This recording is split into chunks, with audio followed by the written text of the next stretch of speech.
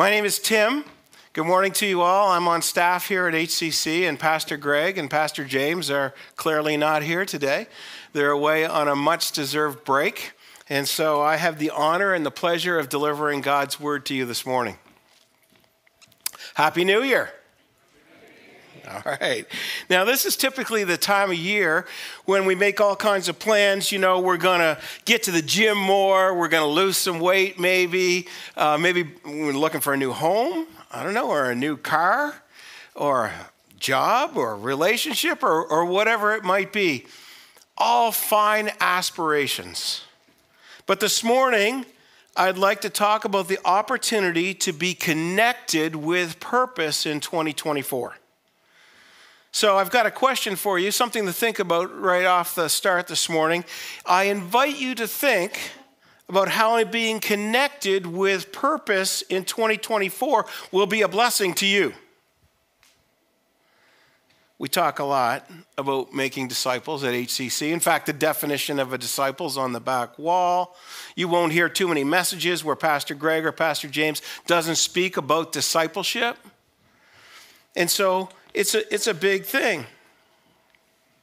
But the question is, why is disciple making our core mission as a body of believers? And the short answer that I have for you is that the disciple making is the core mission because this is the method that God uses to make us more like Jesus. And Jesus is perfect, so who wouldn't want to be more like Jesus? But we don't become like Jesus on our own. God uses intentional relationships with each other as we look at the teachings of Jesus and we live them out together. This method is intentional, it's relational, and it changes us. So if we want to become more like Jesus, you have the opportunity to get closer to people in one of our discipleship groups, and that's called being connected. So we've got a picture. I asked our group leaders to send us some pictures, our discipleship group leaders, of what was going on in 2023, and we've got so much to celebrate. Look at all the people who are connected, and that's just some of them. We've got close to 20 discipleship groups. You can clap for that if you like. Yeah. There's a men's group, there's a women's group, and there's lots of everything groups, and we've got young adult groups. And the young adult group from the fall just branched into 3 groups. They're multiplying. And I've had the pleasure of participating. Yeah. I've had the pleasure of participating in one of those young adult groups earlier this month, and it was absolutely amazing. They're relational. They have parties, they have celebrations, they have intentional leaders, they're biblically based, and they are multiplying. They're following the method that Jesus gave us for making disciples. Now, the adult groups, which I'm part of as well, they're pretty great as well. We have 3 new leaders that are stepping up in January, and there's going to be 2 new groups specifically that are going to happen during daytime hours for people that might be shift workers or that daytime works better. There's going to be a men's group starting in January during the day, and there's going to be an adult group, both men and women, that's starting during the day. Now, I've also heard amazing stories about some of these groups in the last season. I've heard about a story where people who'd never heard the gospel before came to one of these groups in somebody's home, and they heard the gospel shared as a story. And they heard the gospel for the first time in a group. And so it's amazing. Discipleship groups, they're having fun together. Some are going to movies together. Others are having Christmas parties together. They're inviting neighbors and friends to join. You see, because in these groups, we're encouraging people in the groups to spend time with each other, not just, on a Wednesday night from 7 to 8, but throughout the week. Maybe they're helping to take down Christmas lights tomorrow. I could use some help with that. Some families are spending New Year's Eve together. Some families from groups are even spending New Year's Eve together. As HCC, the discipleship groups have momentum. We've got a lot to celebrate as a church. I think you should give yourselves a hand.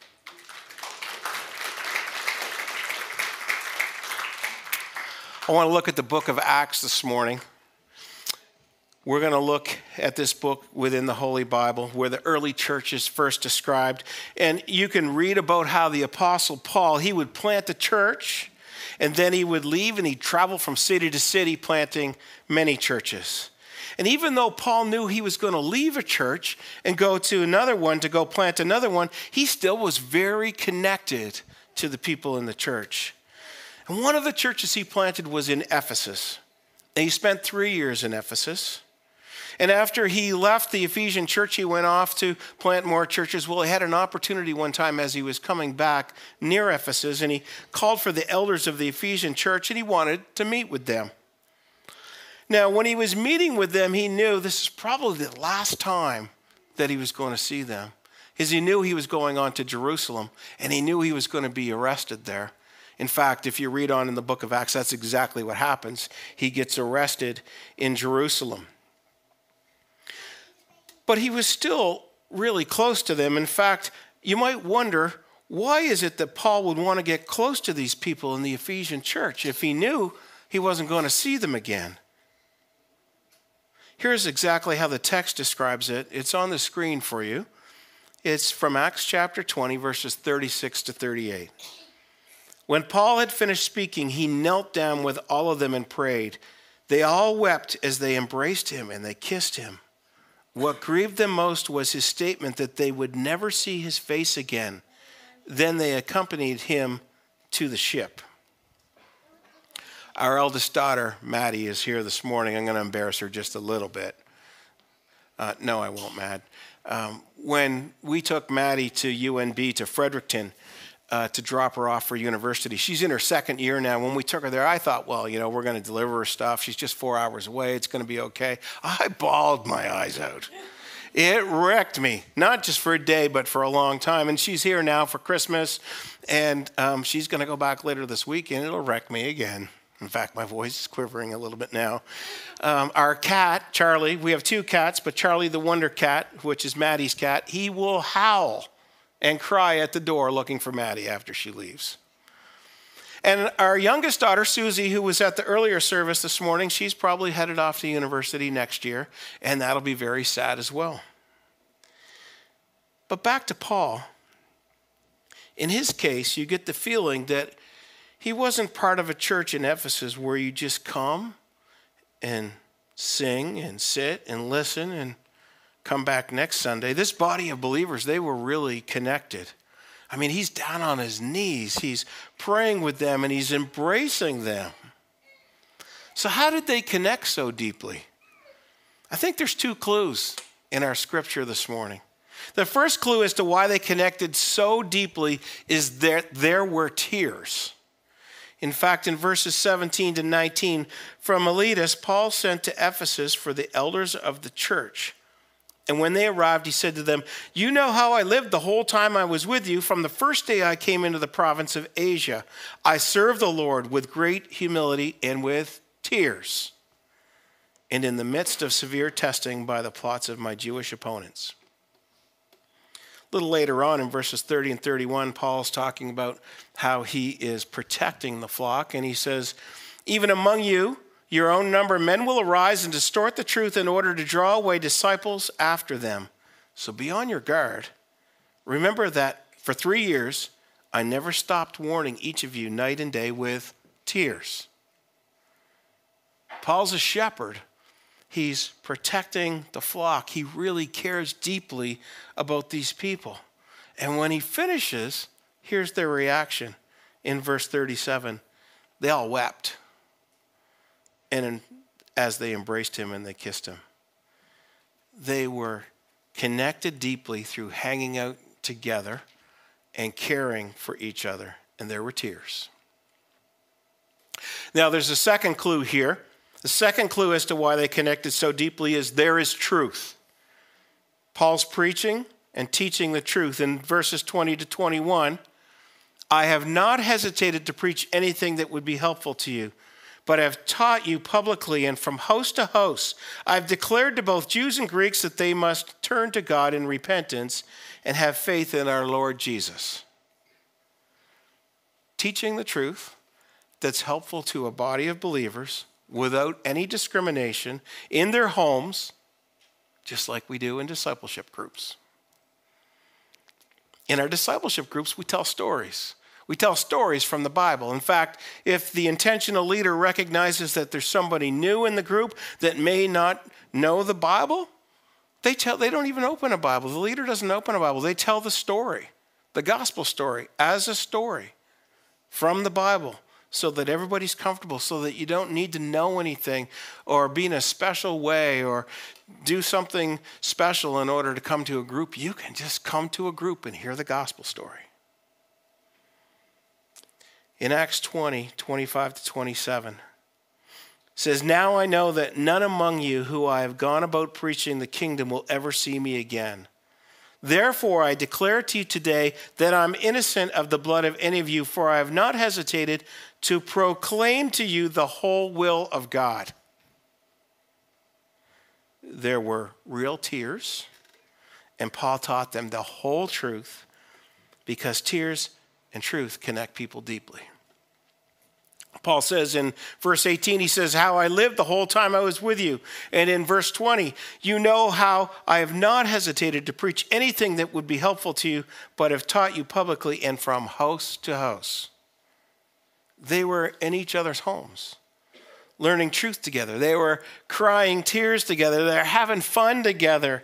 They were serving each other. They were growing. And this is why we meet in our homes in discipleship groups. Now, in my experience, some people will ask, well, can't we just kind of do church? And you can.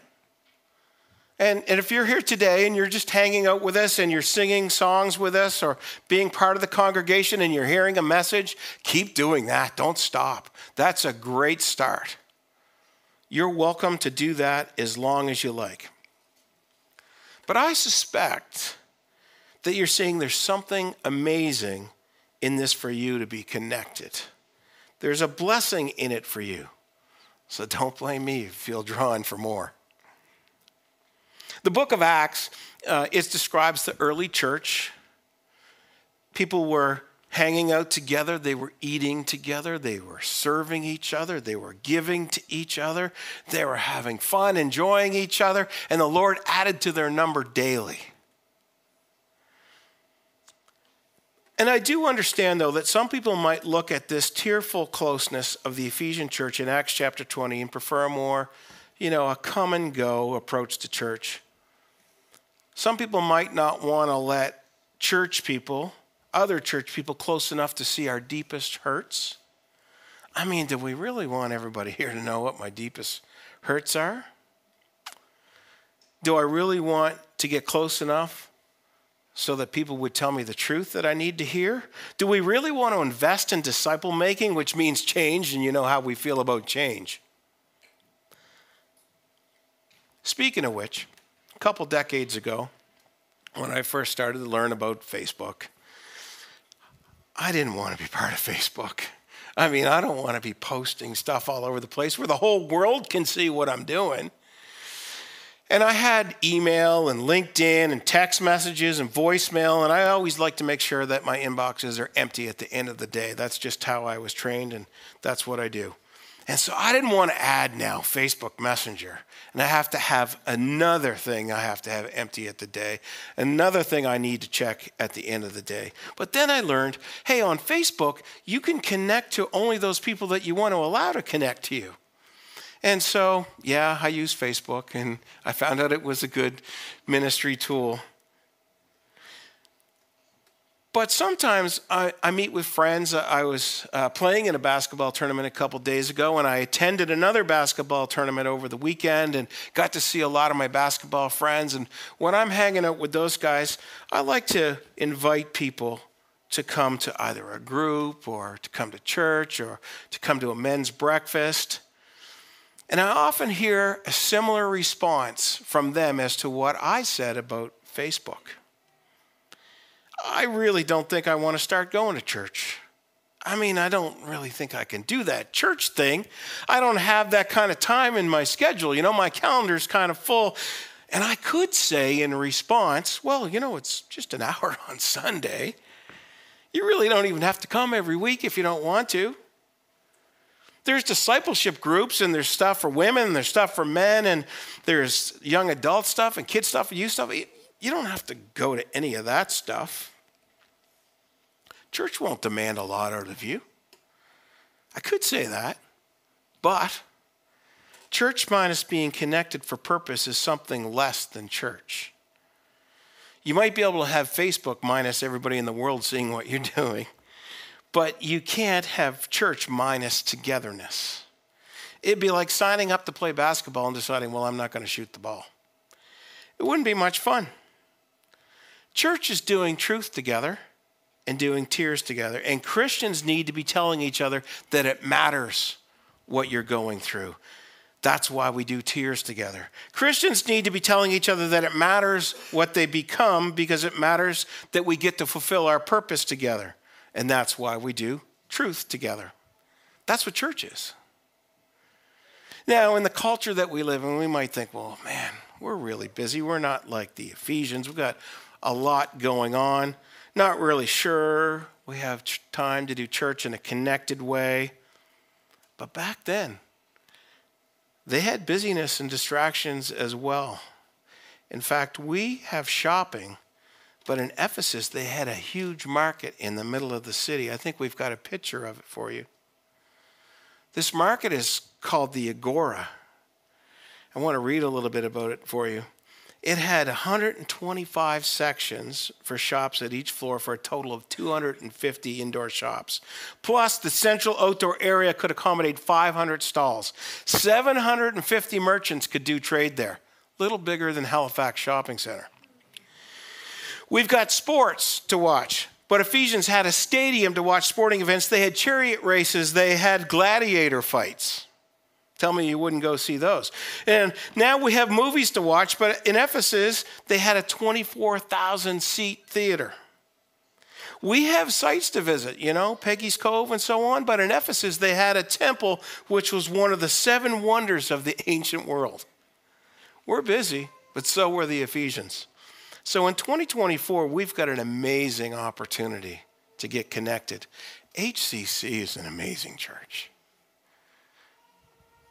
I love our church, don't you guys? I mean, it's growing, it's healthy. Even the building is growing in 2024. We have a wonderful opportunity to grow in a relationship with each other and to grow closer to God. We can be connected together, and we can grow to be more like Jesus together. When we're connected, we're fulfilling the purpose that we've been given by King Jesus. And this is something I urge you to consider when you're building your 2024 plan. Because when a body of believers moves together in one direction together, it's a beautiful thing. Check out what the Bible says about churches where people are connected. This is from Ephesians.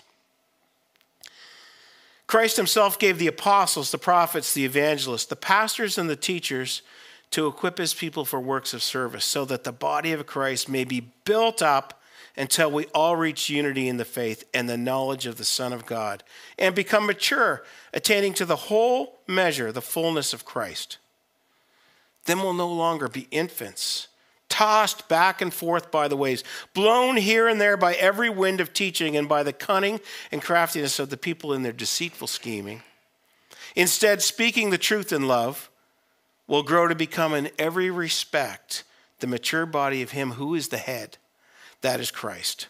And from him, the whole body, joined and held together by every supporting ligament, grows and builds itself up in love as each part does its work. As we become more like Jesus, we value the church. We get close to people where we can have discipling relationships that help us to become more like Jesus. We know that Jesus values the church, because in verse 28, he says, the church of God, which he bought with his own blood. The church was so important to King Jesus that he bought it with his own blood. Clearly, the church is worth our time in 2024 and beyond. We've got an opportunity to really lean into it, doing church as King Jesus set it up. Connected in intentional relationships so that we can be disciples that are equipping other disciples to be disciples. So if you want to be connected in 2024, we can help. Our discipleship groups are designed to provide just that. There's groups all over the city. They meet different times, different places. And our goal in these groups is to connect with disciples and help them to make disciples. So I want to come back to our opening question that we started with this morning. How is being connected in 2024 a blessing to you? What's in it for you? Now, maybe you're here this morning for the first time. If you are, we're so glad you're here. Special welcome to you. Maybe you're yet to become a disciple of Jesus. We're glad you're here, excited that you're here. Maybe getting connected to a group is an opportunity to hang out in a comfortable environment, a relational environment in somebody's home with people that you can learn to trust. We have guidelines in these groups where what's said in the group stays in the group, for example. And maybe that's an opportunity for you to ask some questions about Jesus from people that you trust. You'll get the answers. Maybe you're a disciple that's not yet in a group, but you're interested in doing more. Connected to a discipleship group is a great way for you to make disciples alongside other disciples, because you don't have to do this alone. We get to do it together. Now, maybe you are in a group. What an opportunity to invite somebody new to the group who's yet to hear the gospel. Our groups are open. New people are welcome. We want people to come in and hear the gospel. Maybe that's your opportunity in 2024. But being connected to a discipleship group helps you to fulfill the purpose you were put on earth for. That's the best 2024 plan you could ever have. And so I can help you get in a group. If you have interest in being in a group, you can let me know. You can fill out a connection card at the Welcome Center on your way out. I'll get the card. I'll help you get in a group. Connected with purpose in 2024.